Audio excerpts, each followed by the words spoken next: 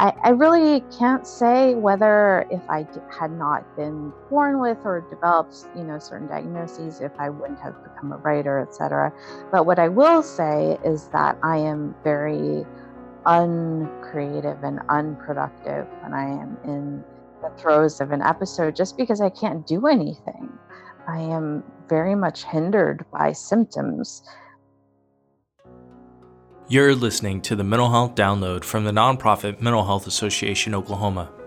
I'm Matt Gleason. On today's episode, we're so excited to have Esme Wei-Jon Wang. She's the author of the New York Times best-selling essay collection, The Collected Schizophrenias, and the novel The Border of Paradise, which was one of NPR's best books of 2016. Born in the Midwest to Taiwanese parents, Esme lives in San Francisco. She will be a keynote speaker at our Zero Mental Health Symposium in October. We are thrilled that Esme joined us for this two-part exploration of psychosis. And for this episode, we asked our friend JoBeth Hammond to interview Esme. JoBeth, or JB as we call her, works for the association, but she's also a huge Esme fan and was actually elected as a city councilor in Oklahoma City. Okay, let's get to the interview. The Mental Health Download starts now.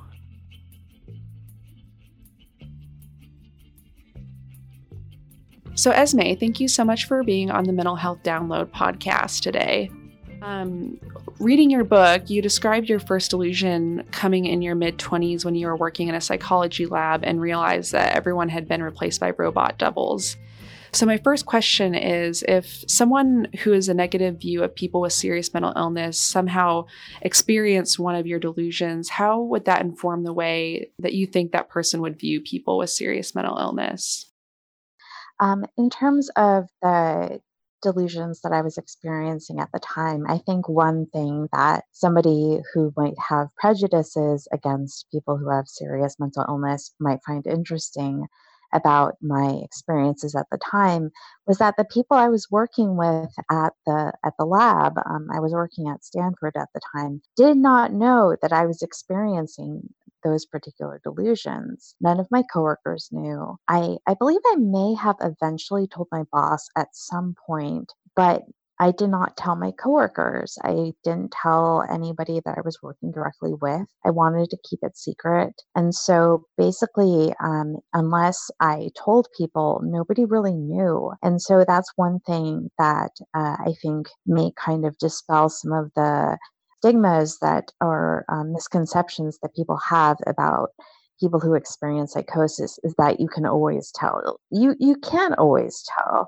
The people in my life didn't always know. And so in terms of the ways that I try to describe experiencing these delusions to people in my life, one thing that I say is that it's like believing something to the utmost degree and being told by everybody around you that it's not true, that what you believe is not true. So you might as well act as though you might as well go along to get along, in short. And so, I did believe that everybody around me had been replaced by doubles or robots, but there was no use in telling people other than, say, my psychologist and psychiatrist that I had this belief, because I knew that the people in my life and that the people around me were telling me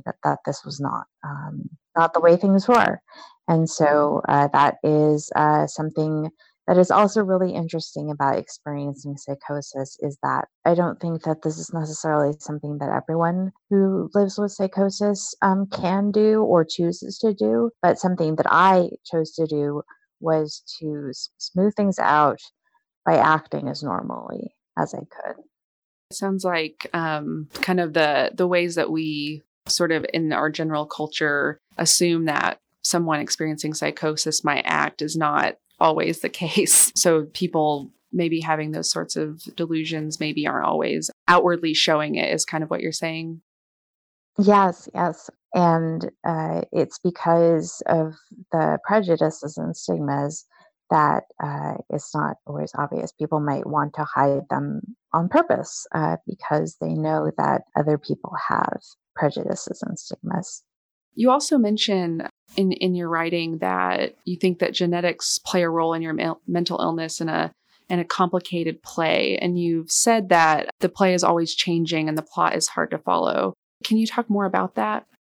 I know that the ways in which we talk about and learn about the role of genetics is always changing. I was studying psychology in college. I was, kind of raised on the diathesis stress model. So the idea that genetics kind of set things up and then stressors kind of, knock things over in terms of as if mental illness were some kind of domino effect. So I feel as though the kind of family tree in my case of mental illness and the genetics that I have in my system are certainly there. I grew up with a mother who had a lot of mental illness issues, and my great aunt died in a mental institution. I had a cousin on my mother's side who killed himself.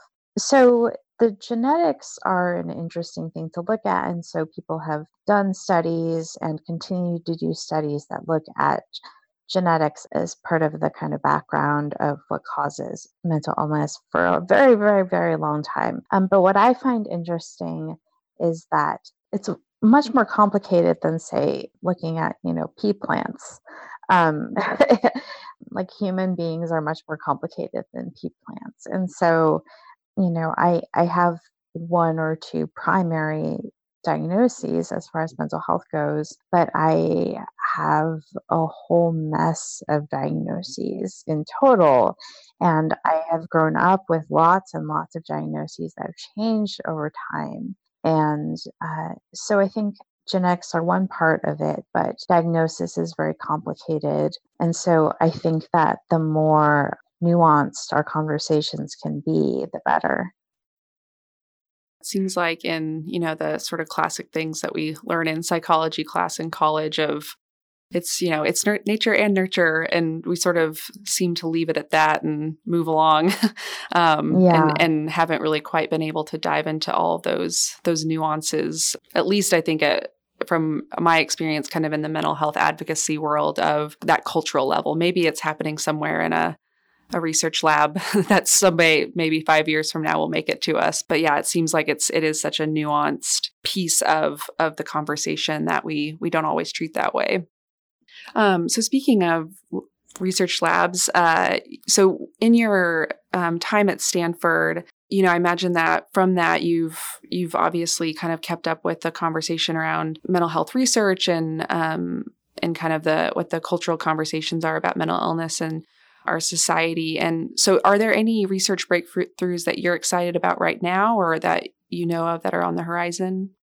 I'm really interested in and I'm excited about the research that is happening around schizophrenia and the schizophrenias. I know that the National Institute of Mental Health funded a bunch of research about schizophrenia in recent years. And what's been really exciting to me, like on a very personal level, has been getting to meet the people who are doing this research. While on tour in the US for the Collective Schizophrenias, I had people in signing lines who were, Cedars-Sinai researchers who were doing research on schizophrenia. And it was so exciting to get to hear about their research and to hear. It was just very heartening to hear that this research is continuing and that we're learning more about schizophrenia in particular for me, as that is an issue close to my heart. So I am just glad to know that people who do research are reading my book. Although, yeah, I think in terms of not just my book, but also just staying in touch with. It's important to me that researchers stay in touch with the world of people who are having the lived experience and not just the very cut and dry subjects that they have coming in and out, or their subjects that are kept track of via numbers or in file folders. When they came to you in those signing lines, did they have any particular insights or questions for you that came from reading your book?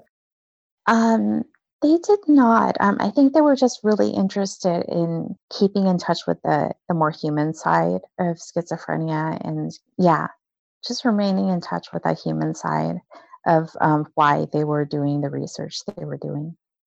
I'm glad to hear that as well. That is very heartening. I imagine they might actually enjoy that, getting a little out of the lab and seeing how these conversations are playing out and on the ground.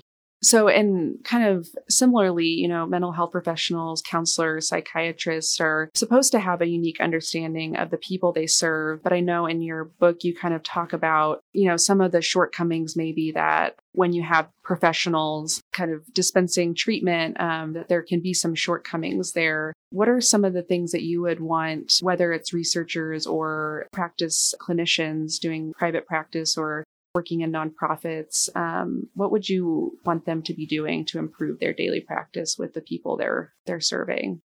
So I think that the shortcomings that we talk about are just human shortcomings. It doesn't necessarily have to do with being a practitioner. It just so happens that those practitioners are human, and humans come with shortcomings. And so I'm thinking of the story that I tell in the book about going to speak at the Chinatown Mental Health Clinic and, giving a talk to practitioners, and then a woman coming up to me after the talk and saying, thank you so much for coming to give this talk, because, people come and, we try to help them, but then they relapse and then they come back, and then they relapse and come back and relapse and come back. And then we start to forget that they have hopes and dreams too. And I think that that's, a problem, but it's a very human problem. I mean, this is a very rhetorical question, but who wouldn't, start to lose faith or start to think of somebody who keeps coming back after relapse, as someone who maybe is hopeless or helpless or cannot get better, because it's hard. It's very, very hard to remember that there is a person behind or underneath those illnesses. And so that is what I would say, as a reminder to practitioners, is just to remember, yes, these are always people with hopes and dreams. The piece you mentioned about kind of the folks that maybe practitioners, see again and again and start to maybe lose hope that recovery is maybe possible. I hear that from some of my colleagues, that kind of in the culture of people practicing, that sometimes there are clients that they just sort of end up seeing as untreatable, and that they're wanting, I've heard my colleagues express that they want to try to help change that perspective. Are there ways that maybe practitioners can help tease out those hopes and dreams of those people that they're working with? I think I would need a little bit more time to think of something concrete, but what I think of immediately is just this very, very hopeless session that I had with a psychiatrist of mine, and how the psychiatrist told me that there was a very low percentage that I would be able to stabilize and that I would be able to live a high functioning life again. And it was just such a sad session. And I had had such a rough year. And I left the session crying, and I ran into one of the security guards in the psychiatry departments, and he saw that I was crying, and he asked me if I was okay. And I told him what had happened, and he said, "Well, they don't know everything." And he said, out of nowhere, he said, "Are you a writer?" And I said, "Yeah, I am." And he said, "Well, go home and write about it, and you'll be okay." And, in the end, I did write about it, and I am, in a lot of ways, okay. And, I never know if I'll have a relapse or if I'll be back in that very dark place that I was at that time. But at that time, that's where we thought I was, that I had an untreatable form of schizoaffective disorder, and that I would not be able to function at a higher level again. But who is to say, So I don't really have a concrete exercise or like steps 1, 2, and 3, but really just how do we ever keep the faith with anything? kind of touching on a little bit back on the psychosis, I think even for people who want to advocate for people with mental illness, there's still quite a bit of confusion surrounding what psychosis actually is and what it isn't. And so can you explain what psychosis is to our audience and what you would hope people can understand about it? I think the most basic description of psychosis is that it consists of hallucinations and delusions. So false sensory perceptions, such as seeing things that aren't there or hearing things that aren't there, and delusions or false beliefs. The CIA is out to get me, or I am Jesus. And then there are other symptoms that go along with things like the schizophrenia, such as catatonia or kind of like certain forms of agitation and so forth. But really, with psychosis, it's primarily hallucinations and delusions. A lot of folks that I know I interact with are, we'll talk about the person kind of on the corner talking to themselves, but it's not always something that is really visible to people. And I think that's something that is helpful to have us talk about and kind of what your experience has been, because the sort of ability to kind of put an arm's distance between us over here that aren't experiencing that and those people or whatever kind of term we might use kind of ends up othering people in a way that maybe it's the person right next to us that isn't expressing any sort of any symptoms outwardly, but is having those delusions or those hallucinations and is just trying to manage them on their own. So yeah, that's very helpful. So I know you're an avid journal keeper, and you've actually built an online class based on the concept of restorative journalism called The Rawness of Remembering. Can you explain how journaling has been a key healing tool for your own journey? So I journal every single day. People always ask, wow, how do you keep that habit? But for me, it's like brushing my teeth. I mean, I think I journal more regularly than I brush my teeth. But for me, it's a way to really clear out my brain and to kind of ground and stabilize myself. And so the rawness of remembering is something that I have on my website that people can look at and purchase to learn how to do this kind of thing that I call restorative journaling. And so restorative journaling is a kind of journaling that's not just kind of rambling on the page, although I can definitely see the benefit in that. But for me, restorative journaling is very much about doing certain concrete things that help to be healing and restorative to oneself, such as for me, I developed this thing called like future journaling. And that has helped when I find myself in like pre-psychotic states. I'll journal myself into the future to help stabilize myself. Or, if I'm having trouble and feeling very anxious about productivity, I'll do these things. I'll make these things called things I've done today lists, where instead of making a to-do list, I'll make a list of things I've done today. And so I'll write down things, very basic things like bought milk on the corner, or, washed my face and brushed my teeth, because it's very easy to forget how difficult it is to get things done when you're not feeling well. And for me, it's really important to keep track of the things that I have managed to get done. So yeah, that's a little bit about journaling for me and restorative journaling. It's very neat. I really like that idea because I experience quite a bit of anxiety, and sometimes the overwhelming nature of my to-do list is a little crushing. So it's nice to have the idea that maybe I should make a list of things I've done and how accomplished I've been at it. It's some of those simple things that sometimes take a lot of energy. Mm-hmm. Are there any other self-care techniques that you would recommend to our audience?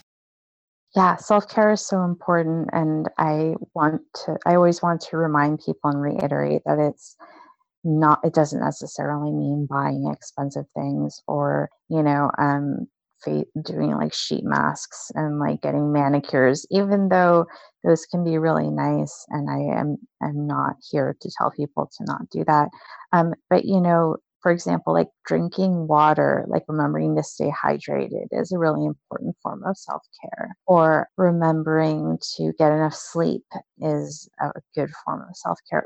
just kind of making sure that the basics are covered, making sure that you are eating properly or staying in touch with the people that help you feel grounded as a form of self care. Like I said, the things I did today list can be a form of self care. Not berating yourself for not being productive enough is a form of self care. There are just so many things that you can do for yourself that don't cost any money that can be a form of self care.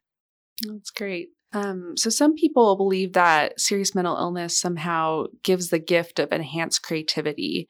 Do you feel like it's enhanced your creativity or somehow hindered it? This is a really complicated conversation. And of course, there's K. Wright Bill Jameson's book Touched by Fire, which is all about manic depression and creativity. And I really can't say whether if had not been born with or developed, certain diagnoses, if I wouldn't have become a writer, et cetera. But what I will say is that I am very uncreative and unproductive when I am in the throes of an episode just because I can't do anything. I am I am very much hindered by symptoms when I'm not doing well. And so I think for I think it can be really damaging to romanticize mental illness and to romanticize having symptoms because I think, when you're in the very depths of depression, for example, that's not when you're going to be very creative. So you mentioned a book just there. It sounds like maybe that's not the most descriptive or the best example of something that would convey your own experiences. But are there any other books or movies or anything like that that you feel like do a good job of conveying what it's like to experience life the way you do with your illness and in recovery? A book that I really loved and referred to often as I was working on the collected schizophrenia is the book The Noonday Demon by Andrew Solomon, which is about depression. It's quite a tome. It's a very big book, but he really covers everything from the history of depression to the etiology and science behind depression. And he talks about his own depression, et cetera. And it's a really wonderful book.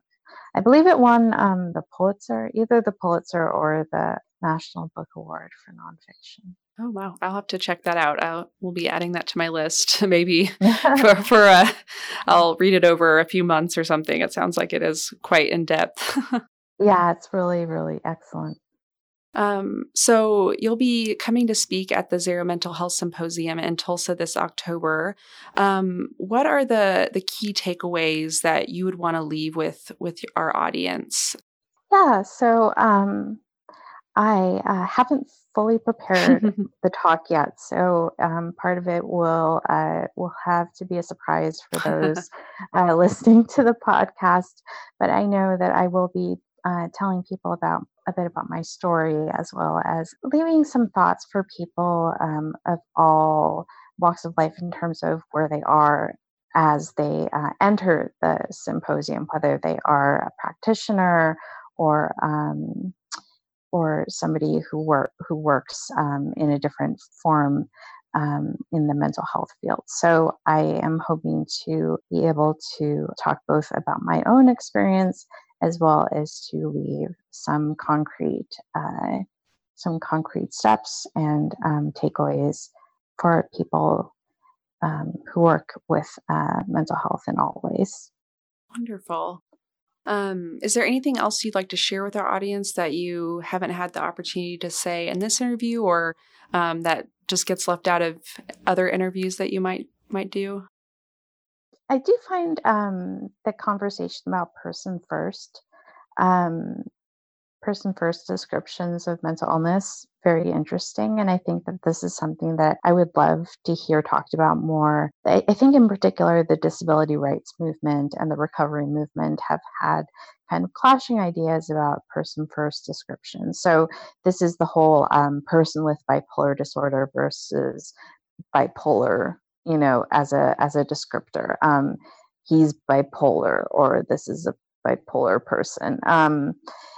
It I found in speaking to a lot of people who are diagnosed with bipolar disorder or are disabled in different ways that they actually don't prefer person first language, which is really interesting to me because I find that a lot of people who are actually not disabled but who work with disabled communities really kind of advocate for person first language. So this is a conversation that I'd love to kind of engage more in and hear people talk about more. So that's just kind of something that I'd love kind of your listeners to talk about and think about. Yeah. What do the folks in the disability advocacy community have? Are there specific reasons that they don't prefer that person first?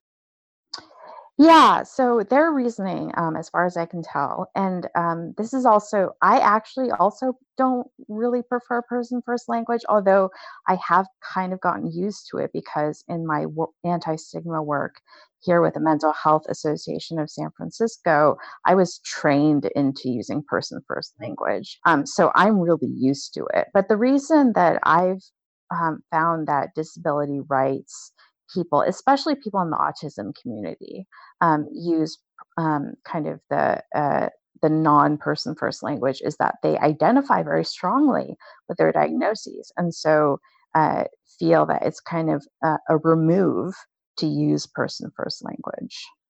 Oh, that's interesting. That's we at Mental Health Association Oklahoma have quite a focus on person first language. So that is an interesting conversation that maybe is beginning to evolve in a way that we also need to talk about here. So I appreciate that a lot.